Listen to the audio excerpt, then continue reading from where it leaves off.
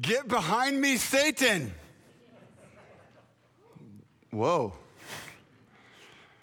Get behind me, Satan is something that Jesus said, and it is startling. And I want to just start this morning, before we get to our passage in 1 Corinthians, I want to just tell this quick story of why did Jesus say that to a friend? Why would Jesus have needed to say that to one of his closest followers? Well, the situation in Mark 8 was this, that Jesus had begun to teach his followers that he himself, the Son of Man, must suffer many things, and that he would be rejected by the elders and the chief priests and the scribes, and that he would be killed. And after 3 days, he would rise again. And the Bible tells us that Jesus said this plainly. And Peter took Jesus aside and began to rebuke him. See, Peter didn't like this idea. This didn't go along with Peter's idea of what should happen to this promised rescuer.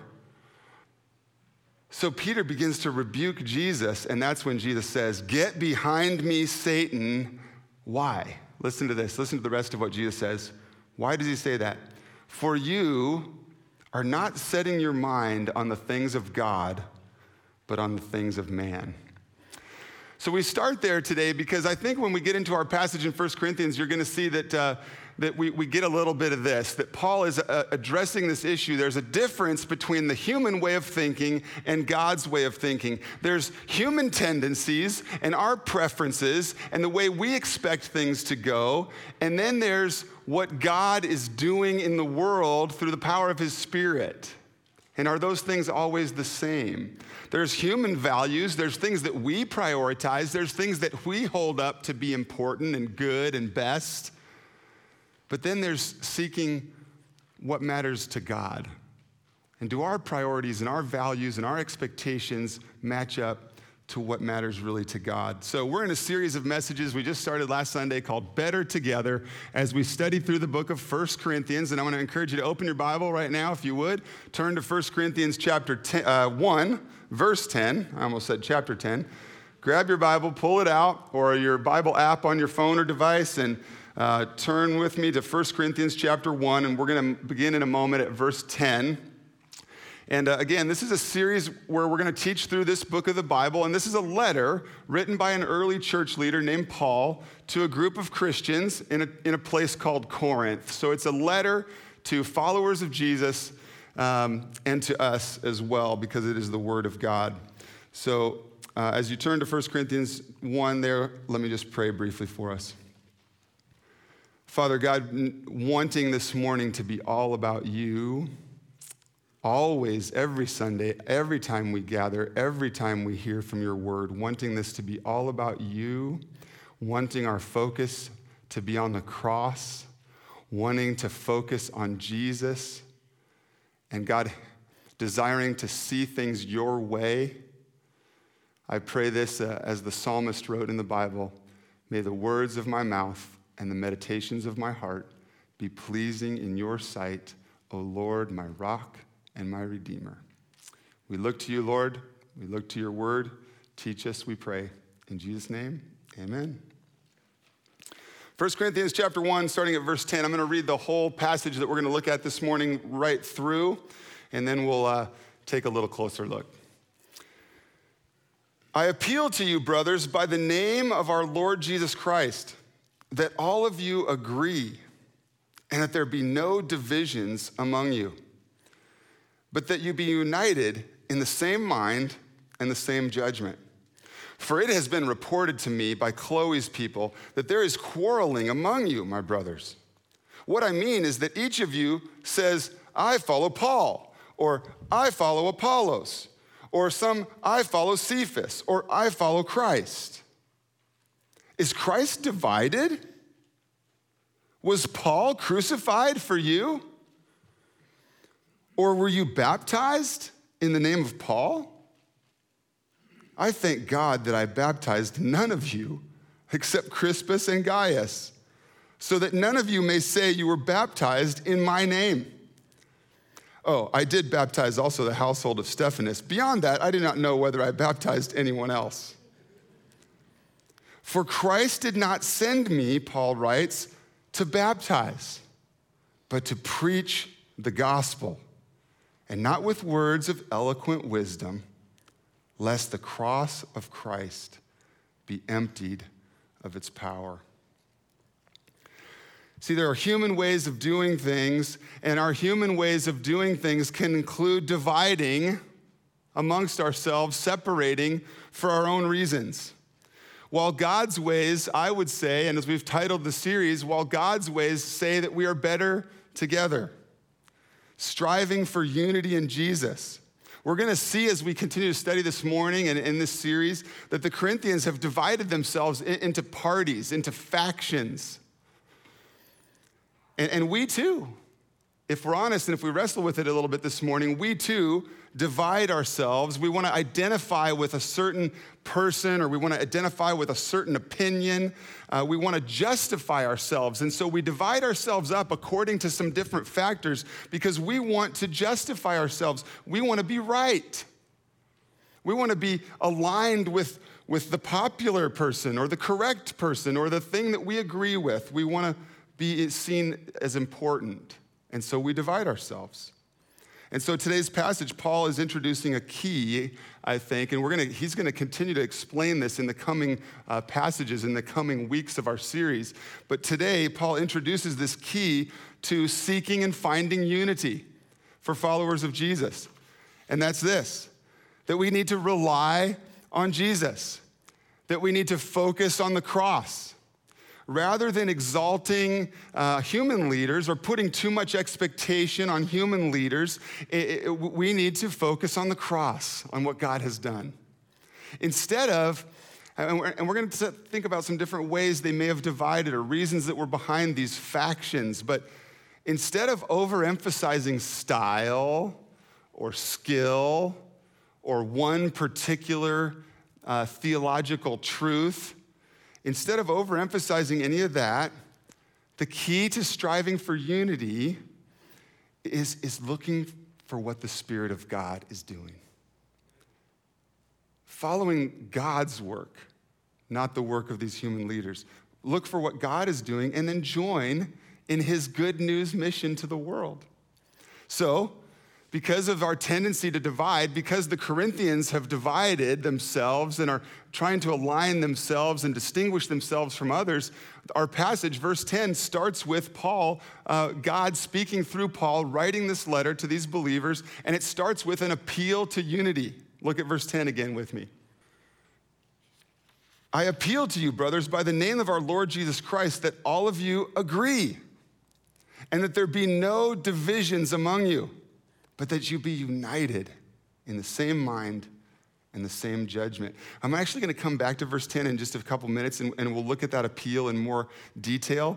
But the bottom line is just an overview here, is that this passage is an introduction to more of the letter that's ahead.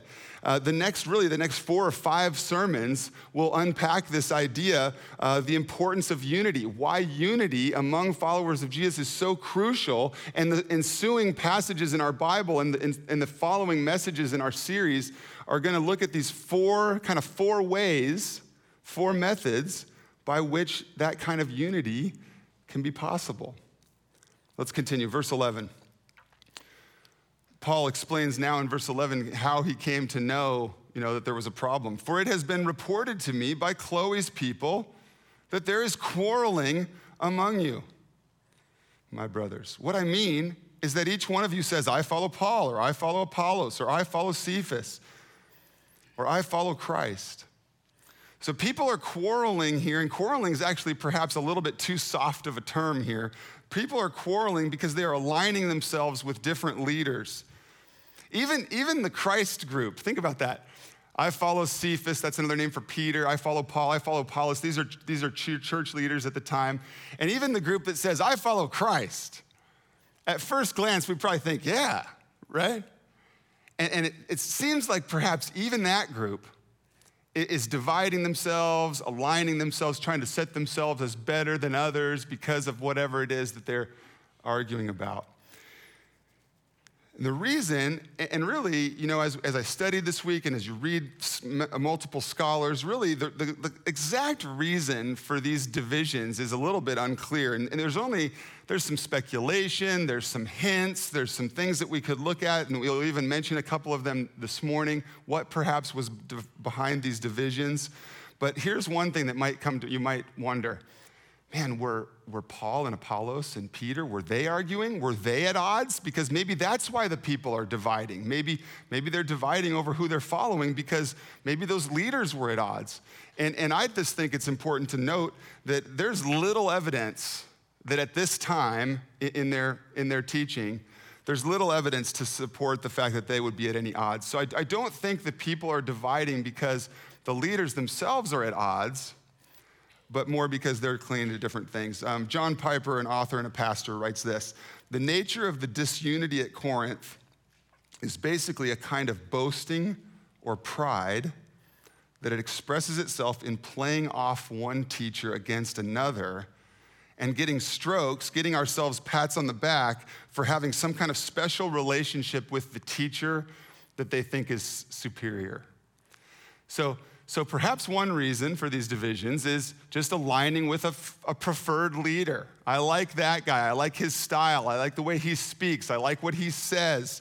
And so I'm going to align myself there because maybe I'm going to see myself as a little more important if I'm in that camp. Or I'm going to distinguish myself from you because I'm not in that camp. This seems to be a little bit of what they're doing.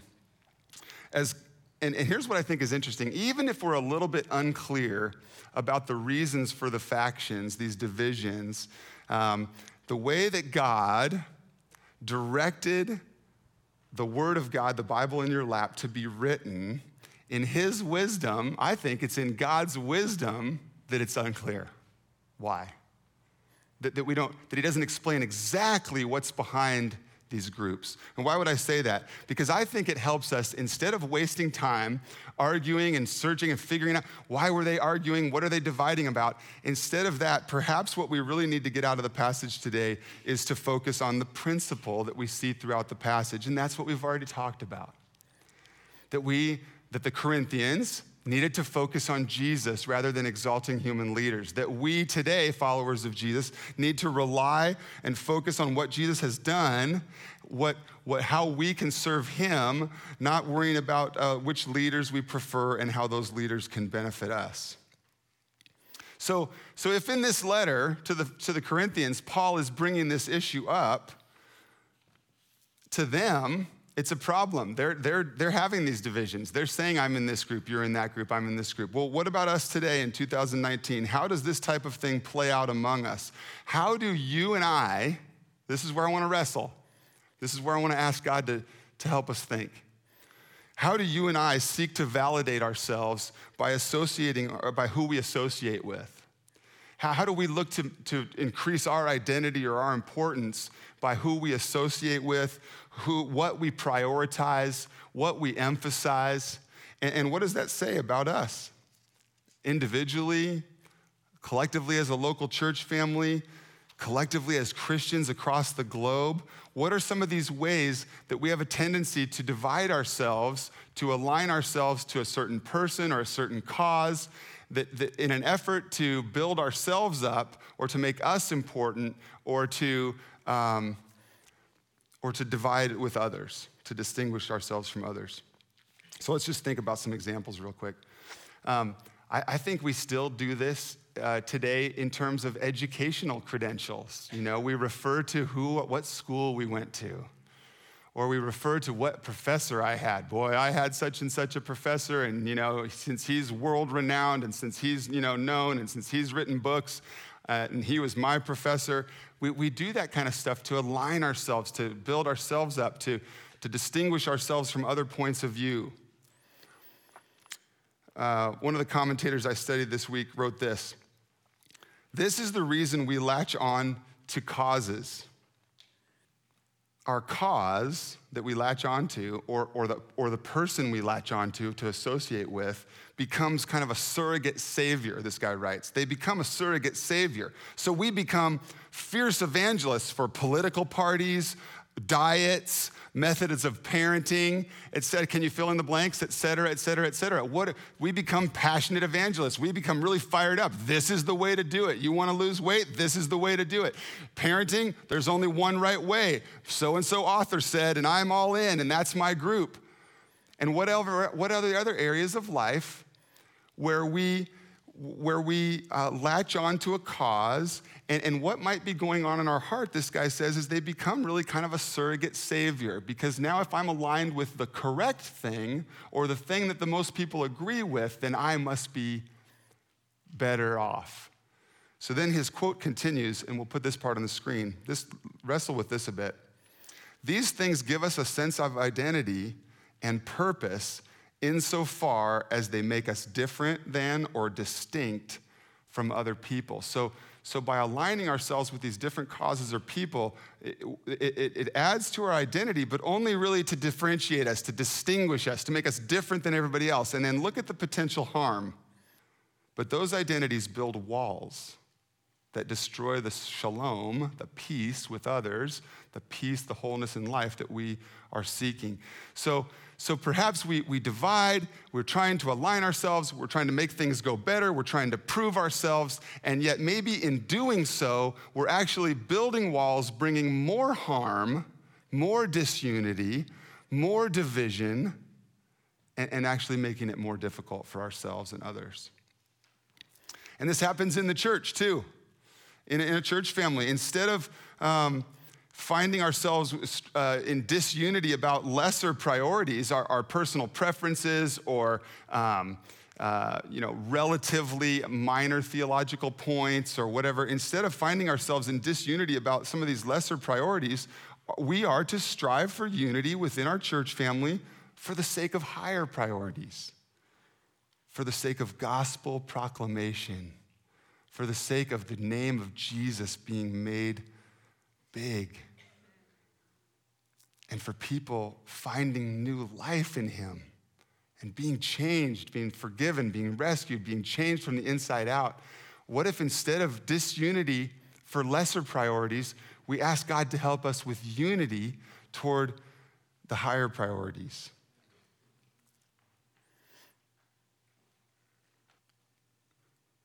What else contributes today to this kind of division, to these factions? How do we relate to it 2,000 years after this letter was written? Denominations, different kinds of church denominations add to the problem. You think about our town, 16,000 people and X number of square miles, and the number of churches that are in town.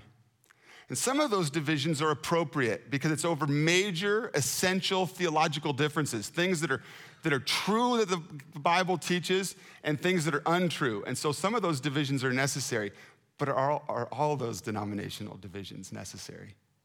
When we agree that Jesus is God, that salvation is found in him alone, not by the works that we do, but by God's grace alone, through faith alone, in Christ alone. There's a lot of unity there with a lot of churches in our little town, in our state, in our country. And so denominations add a little bit to the trouble. Another commentator wrote this about, as we think about denominations, in fact, and some of the reasons we distinguish ourselves from other Christians, and we think through different theological matters, we think through different things that the Bible teaches.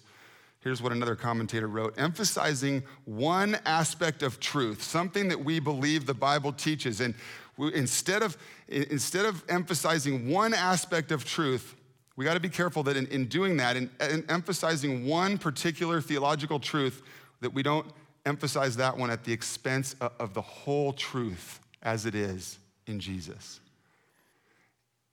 In other words, even in something that's true, even in something that's theologically important, we need to be careful to not make that thing bigger than the whole truth of who Jesus is and what he's done.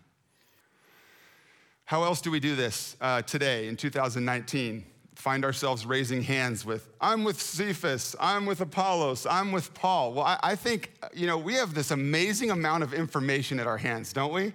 On the internet, on the TV, in books, etc. And there's a Christian celebrity culture that is also lending itself to this kind of division.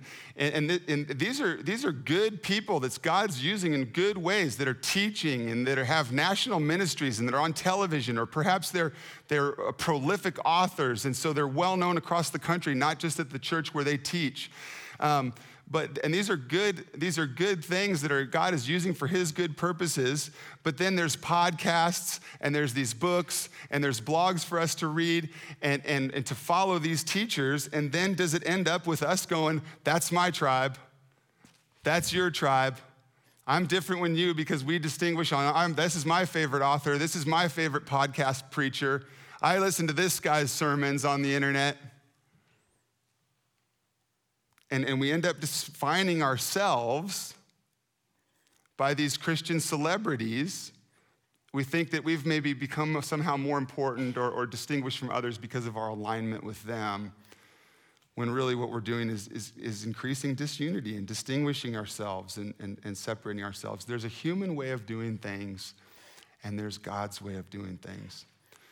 We, humans, the Corinthians, us, tend to want to divide, to identify ourselves, to justify ourselves. And in doing so, perhaps we build walls. And so Paul begins with that appeal to unity that we read in verse 10. So what does that look like then, is what we should be asking. How do we then unify? Where do we come together? Well, Paul calls the Corinthians, and Paul calls us in this letter to center our lives on the cross of Jesus Christ. To center our lives on the gospel. Let's continue in the passage. In our passage now, Paul responds with 3 rhetorical questions. He has set the stage for their disunity and how they're quarreling among these different factions. And now in verse 13, Paul responds with 3 rhetorical questions. Number 1 question is Christ divided? What's the answer? No. If Christ is one, if Christ is Lord of Lords, King of Kings, if he is 3 in 1, part of the Trinity, the Godhead, Father, Son, and Spirit, is Christ divided? No. So then what's Paul saying? If Christ is not divided, then you as followers of Jesus should not be divided. Let's look back at verse 10, at that original appeal to unity. I appeal to you, brothers, by the name of our Lord Jesus Christ. What does Paul mean by that? By the power and authority of Jesus Christ, I appeal to you, what? That you all agree. In the original language there, what's translated agree, it literally says, I appeal to you that you all say the same thing, and that there be no divisions. And interestingly, this term here for divisions is a term used for political parties. And this is where we get this idea of these factions, these rival factions that are against each other and out to get each other and distinguishing themselves from each other, is how they're acting when they say, I follow Paul, I follow Cephas, I follow Apollos. So Paul writes in this appeal, I appeal to you that you all say the same thing, that there be no factions and divisions among you, but that you be united or restored to unity in the same mind and the same judgment. Now, really, really quickly, it's important to think too about what he's not saying, because we see elsewhere in Scripture. What is he not saying? Paul's not saying that we need to be unanimous in all of our perspectives in every issue. Are you with me on that? Think about our church family. 2 worship gatherings, hundreds of people that come and go from Faith Church. Think about, his appeal to unity and saying the same thing, working together, being on the same page. But what he's not saying is that we have to be unanimous, agreeing on every perspective, on every issue. That's clearly not true from other things we see. He's not requiring us to be uniform in action. He's not calling us all to be robots that all do the same thing and go the same direction and think everything the same. That's not what's happening here. We know that that's not true because later in this letter, in 1 Corinthians 12, we're going to talk about the diversity of the body of Christ, the people that make up the body, the diversity, the incredible differences of personality and spiritual giftedness, and how God beautifully brings those differences together for his glory. So clearly, it's not a matter of us needing to be unanimous and uniform and robotic in everything. But what is he calling for? What type of unity is critical then? What does God expect of his people? What does God expect of his people in order to avoid sinful divisiveness? These kinds of things, I think. This is an excellent quote from a professor at Denver Seminary. Cooperation, working together, mutual concern. I care about you. You demonstrate care for me. We come together out of that, not out of our distinguishing our differences. Peaceful coexistence, working to live in harmony with the people around us. In as much as it matters to me, live in harmony. Edification and love, building up others. Not tearing them down, not looking for differences, not looking to divide, but edification, building up, strengthening them. Are our lives, look at those terms, are our lives in Jesus characterized in those ways? As if you're a follower of Jesus and you've been rescued by God and the Holy Spirit has taken up residence in your life and he is transforming you from the inside out, and as you follow Jesus, you are being made more like Jesus. Do our lives, me and you, are our lives characterized in those ways? In our individual relationships, in our church family, with Christians everywhere, with those we come in contact that need to know Jesus? Paul's question was, is Christ divided? The answer is no. And so then the appeal to unity in verse 10 is, as followers of Jesus, you must not be divided either. Rhetorical question number 2, still in verse 13. Was Paul crucified for you? What's the answer?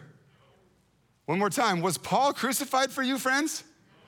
So if it wasn't Paul that was crucified for you, then he's of lesser importance than Jesus.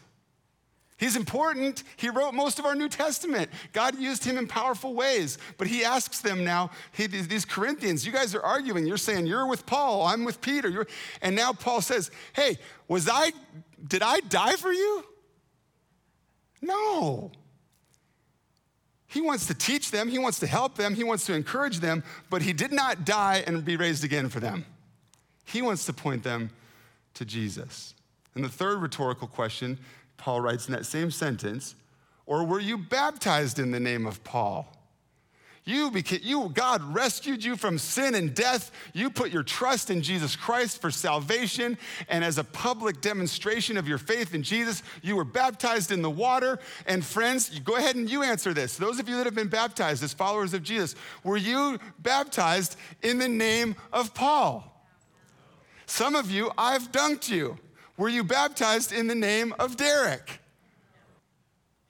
Paul's saying, hey, I'm glad I didn't baptize many of you except Crispus and Gaius. Oh, wait, maybe I did baptize the household of Stephanas, but beyond that, I don't know if there's anybody else. His point is, I don't want people going around saying, I got baptized by Derek.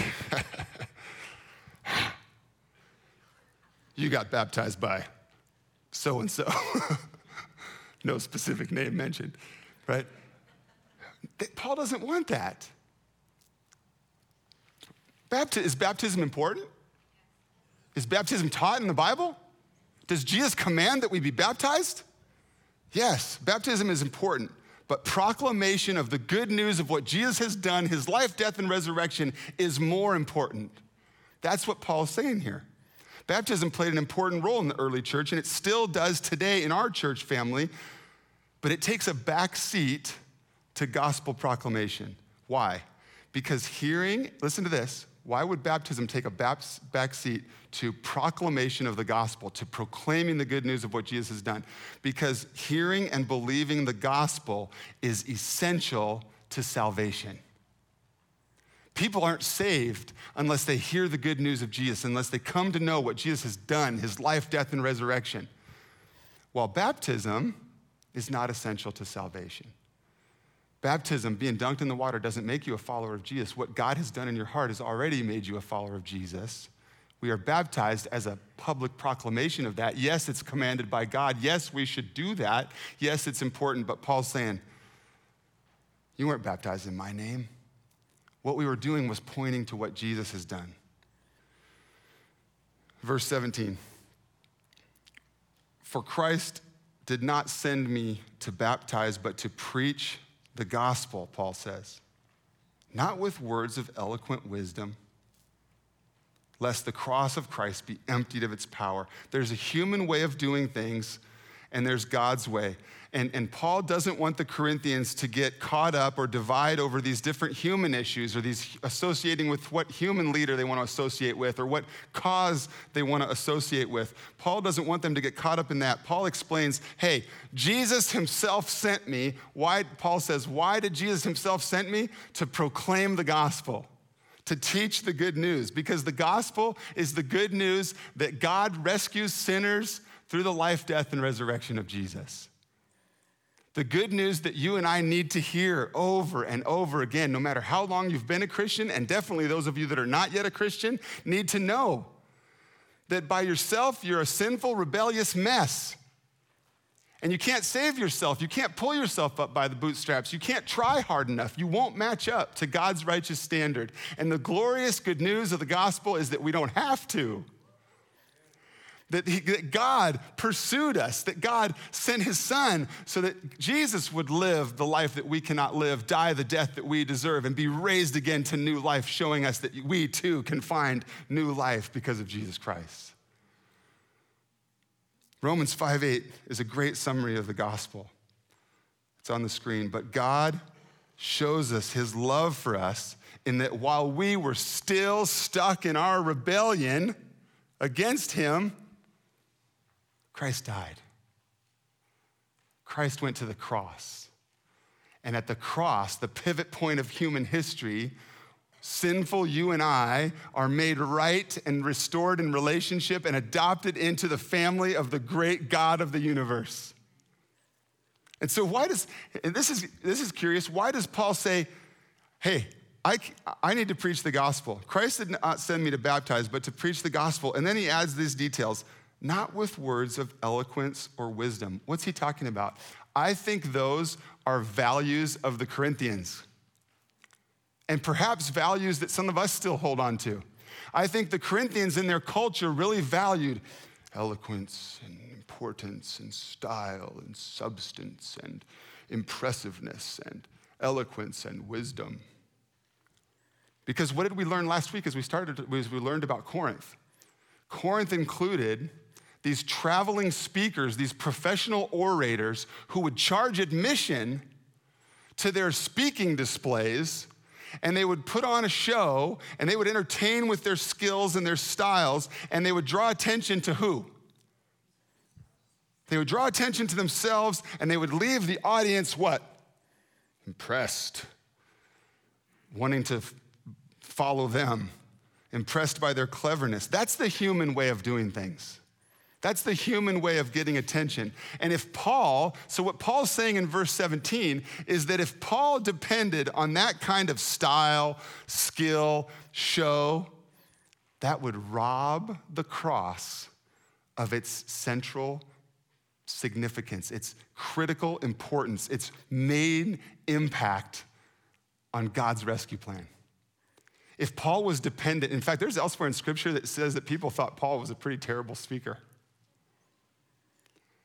Because if he was dependent on cleverness and eloquence and wisdom and putting on a show, it would actually take away from the gospel power. The Bible teaches us in Romans 1, it says, I am not ashamed of the gospel, because the gospel, the good news of Jesus, is the power of God for salvation to everyone who believes. Does that sound like power that can stand on its own, or it needs a little human help? The power of the gospel is the power of God for salvation, for rescue, for forgiveness, for getting out of sin and death and into a new life. And this resonates with me personally too, and what God has called me to do. And when I have the opportunity to do the things that God, I believe, has made me to do and called me to do, I want you to know that the most important thing to me is not that you see me, it's that you see Jesus. And sometimes afterward on Sunday, some of you are really kind and say things like, "Nice sermon, Pastor." And you mean it, and I'm encouraged. And God does need to encourage me sometimes through you. But I want you to know, I don't need to hear good sermon. What I may not always ask you back, but what I kind of would want to ask you back is, why? How did God work? How did you see Jesus? How is your life changed because of God? Not because of Derek. Didn't know this part was going to shake me up a little bit.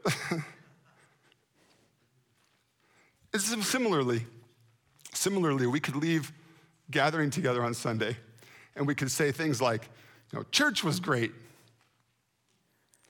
The music was awesome. I had a blast at church. And those, I hope those things are true. I want those things to be true. We want to have a good experience together. We want to gather together. We want to enjoy each other's company. We want to proclaim Jesus. We want to celebrate the gospel. We want to lift our voices. But hopefully, we don't say those things as we leave on a Sunday because we were entertained or because we were satisfied or our needs were met by the human leaders. Hopefully, we don't say those things because we got what we wanted or needed from the human leaders. I hope that we respond and we say those things because we leave here seeing that at Faith Church, we make much of Jesus Christ. And that we point to him for all you need. Paul writes in verse 17, "For Christ did not send me to baptize, but to preach the gospel, and not with words of eloquent wisdom, lest the cross of Christ be emptied of its power." Friends, let me say just one more time, we don't have to fancy up the gospel. I don't need to try very hard at all. The gospel speaks loudly for itself. That God loved the world in such a way that he sent his son, and that whoever believes in him shall not die, but have eternal life. So that's what we do here, is we point to the cross. We point each other to Jesus. We want you to meet Jesus. We want you to follow Jesus. We want you to find new life in Jesus. We want you to be transformed and made new because of Jesus. And then, and along the way, we want you to go live for Jesus. Father God, we thank you, Heavenly Father, for your goodness to us, your love for us. Father God, we thank you for the good news of this rescue plan, that you sent your son to live and die and be raised again so that we too might have life. Father God, would you remind us this morning, would you help us to not be ashamed of the gospel because we know it is the power of God for salvation to everyone who believes. God, help me to not be ashamed of the gospel. Help me to know that it is the power of God at work for the rescue of everyone who puts their trust in Jesus. And I pray along those lines this morning too, Lord, that you would help us this morning to recognize our need for you. If there's anyone in this room living apart from the grace and kindness and rescuing salvation work of Jesus, God, I pray that you would let them know that they don't have to do it on their own. They don't have to match up. That it's not about how many times they come to church or how good of a person they can be, but that God, by your grace and kindness, you have rescued us through Jesus. So as we recognize our need for you, Father, I pray we would put our faith in you today, trusting you for what we need. And God, I pray that we would continue to find forgiveness and salvation and new life in you. Father, as the ushers come and as we get to stand in a few moments and lift our voices and as we say our prayers to you and as we connect with and love each other this morning, God, I pray that you would help us to focus our lives on the good news of Jesus' rescuing work. I pray that you would help us to focus our lives on what we have in common. I pray that you would help us to focus our lives on what really matters, Jesus and what was accomplished on the cross. We pray this in Jesus' name, amen.